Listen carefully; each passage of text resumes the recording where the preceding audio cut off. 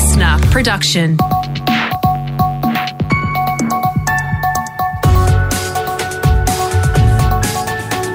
Australia Today's Morning Agenda with Natasha Belling.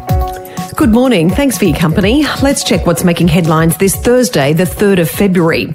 Police are investigating satanic links to the theft of human remains from a graveyard in Victoria.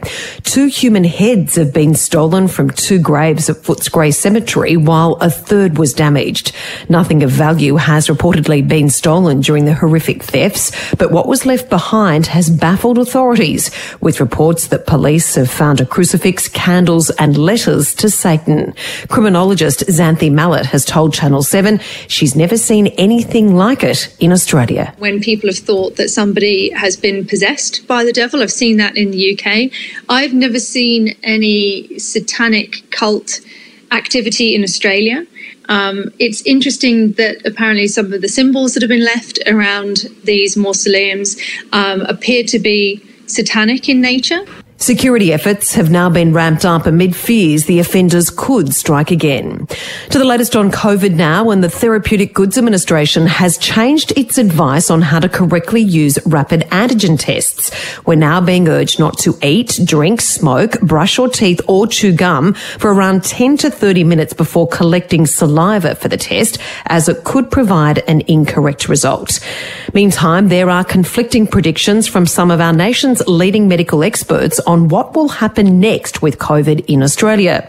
Chief Medical Officer Professor Paul Kelly warning the end is not in sight while speaking at a Senate inquiry, saying health authorities are preparing for a new Omicron wave that could sweep Australia this winter. While other experts, including epidemiologist Professor Tony Blakely, believes we should follow the lead of Denmark and France, who have now dropped nearly all COVID restrictions. I think it is time where they are to be reducing restrictions, and I think we're not far away from on the east coast of Australia. Our numbers are coming down. The infection rates are certainly much lower. The hospital numbers are starting to track down. So I think this is the direction to move in. That audio thanks to 10. Concerns are continuing over COVID spreading across our aged care sector and why so many elderly and vulnerable residents still have not received vaccine boosters. It comes following confirmation 560 people across the aged care sector have died with COVID during the country's latest Omicron wave. Here is Caroline Smith from the United Workers Union. So we need to see the booster rolled out as a matter of urgency. We need to deal with the staffing crisis in aged care so that people are getting the quality care they deserve. Staff need PPE and staff needs RATS tests. A new report has claimed Queensland's health system is struggling to cope with an influx of COVID cases as the state records another deadly day. 16 people died in Queensland with COVID yesterday, including a child under 10. The Courier Mail has revealed 405 Category 1 elective surgeries, which are some of the most urgent, have had to be delayed, with COVID impacting both patients and health staff, leading to major shortages. Meantime, senior health authorities have apologised to millions of residents across rural and regional New South Wales for inadequate health services. The admission follows a long-running parliamentary inquiry which found evidence of regrettable patient experiences and outcomes. The 700 submissions from regional towns, including Dubbo, Lismore and Gunnedah, heard of hospitals without doctors, a lack of basic supplies like Panadol and antibiotics, children delivered on the side of roads, and years waiting for basic treatment. The inquiry found COVID has worsened the health crisis in rural areas, with the New South Wales government now promising to take much needed action. Now let's check what's happening in your state with our reporters on the ground. To WA, and hundreds of staff and students have been forced into isolation with COVID spreading across a number of schools. Our reporter Emma Griffiths has more from Perth. Yeah, that's right, Tash. Hundreds of students and staff are in isolation this morning as WA records its first COVID cases in 3 schools. Winterfold Primary in Beaconsfield was the first to record a COVID case after a teacher tested positive. That's forced 55 colleagues and 20 27 students into 2 weeks quarantine, while a positive infection attended a Year 12 orientation program at Harrisdale Senior High with a note sent out to parents. Corpus Christi in Bateman is the final school to join the list after a student tested positive. It comes as WA Health investigates the links of 2 of yesterday's 17 new locally acquired infections, and contact tracing continues to determine potential exposure sites. And to Queensland, and the Non-State Schools Accreditation Board will meet today with a controversial contract at a Brisbane Christian College top of the agenda. Mel Blomley has this report from Brisbane. Good morning, Tash. Almost a week ago, City Point Christian College said it required parents to sign a contract that states their kids will stick to the gender on their birth certificate and denounce homosexuality. It sparked outrage, including from the Education Minister. She said the Human Rights Commission would look into complaints and if they complied with the state's human rights laws. But the school's principal is standing firm and has sparked further uproar by extending the contract signing date by a fortnight to Feb 21. A video was sent to parents on Tuesday night to try and reassure families the college doesn't judge students on the basis of sexuality or gender identity. The state's Non-State Schools Accreditation Board is looking into the contracts and to see if the college was in breach of a requirement that students be treated equally.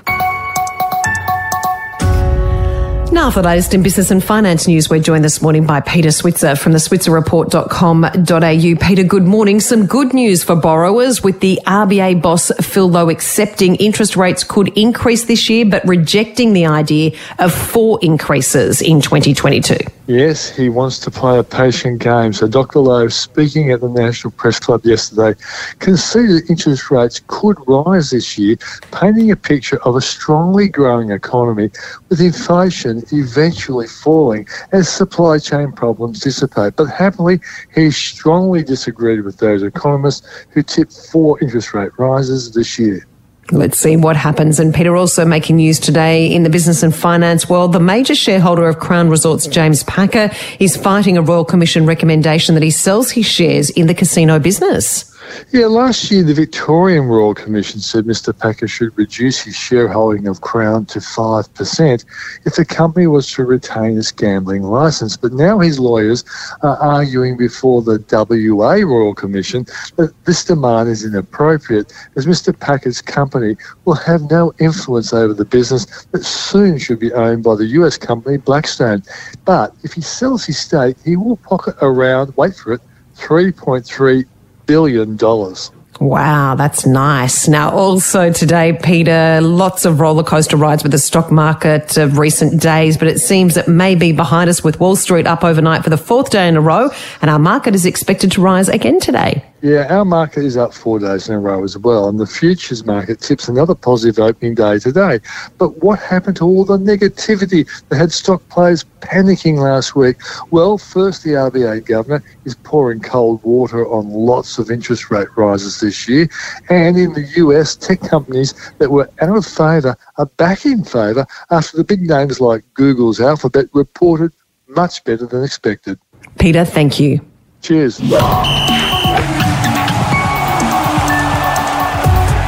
Time for sport now with Hamish Finlay. And Hamish, our first ever curling team. Whoever knew what curling was before the Winter Games made history last night. How did they go? Yes, morning, Tash. I've been doing a lot of research on this one. Certainly a historic moment watching the mixed doubles duo of Tali Gill and Dean Hewitt take to the ice. They put up a real fight against the USA too, but fell just short, losing 6-5. It's a round robin though, so they're back in action again today against China. Here's Tali speaking to Seven. Every game's going to be a tight battle, so we just got to bring our A game every time and just be mentally strong throughout the whole game. Well, there has been a COVID scare in the Aussie team. An official has been identified as a close contact and is now isolating. And speaking of COVID, Hamish, how are our major footy codes preparing for the season ahead? Not long to go now. No, not at all. Well, in the NRL first, charter flights are set to return, Tash, as part of the game's COVID protocols. The league reckons it's got enough money to cover the huge cost of flying teams interstate on private jets. While players are calling for more common sense measures to be adopted, they've already had enough of the current bubble-like restrictions. That includes bans on household gatherings and no visits to pubs and clubs. clubs. As for the AFL, it's received a potential fixture boost as it works out how to tackle WA's hardline border closure. Premier Mark McGowan hinting he might just let clubs fly in and out of his state. We've worked on this for the last 2 years. We've made it work each year in a very, very safe way. And you might recall Western Australia saved the AFL season last year. We saved the AFL. Great grand final, held with a full crowd in a very safe environment. And just quickly, Tash, the Women's Ashes series continues today with the first of the one-dayers in Canberra. Hamish, thank you. Thank you, Tash. And an incredible story out of the US with a toddler saving his entire family from a house fire. Kayla and Nathan Dahl were recovering from COVID and has lost their sense of smell when their 2-year-old approached their bed in the middle of the night saying, hot. His mother Kayla assumed he was too warm in his PJs, but looked up to see a wall of flames coming from the lounge room, alerting the rest of the family before escaping. Toddler Brandon is now being praised as a hero, and a GoFundMe page has been set up after the home was destroyed in the blaze. Incredible. Well done to Brandon. And that's all you need to know to start your day with Australia Today's Morning Agenda in your podcast feed from 6:30am every weekday morning. You can also catch the latest episode in a whole new world of audio by downloading the new Listener app for free. I'm Natasha Belling. Thanks so much for your company. Have a great day, and we look forward to seeing you tomorrow.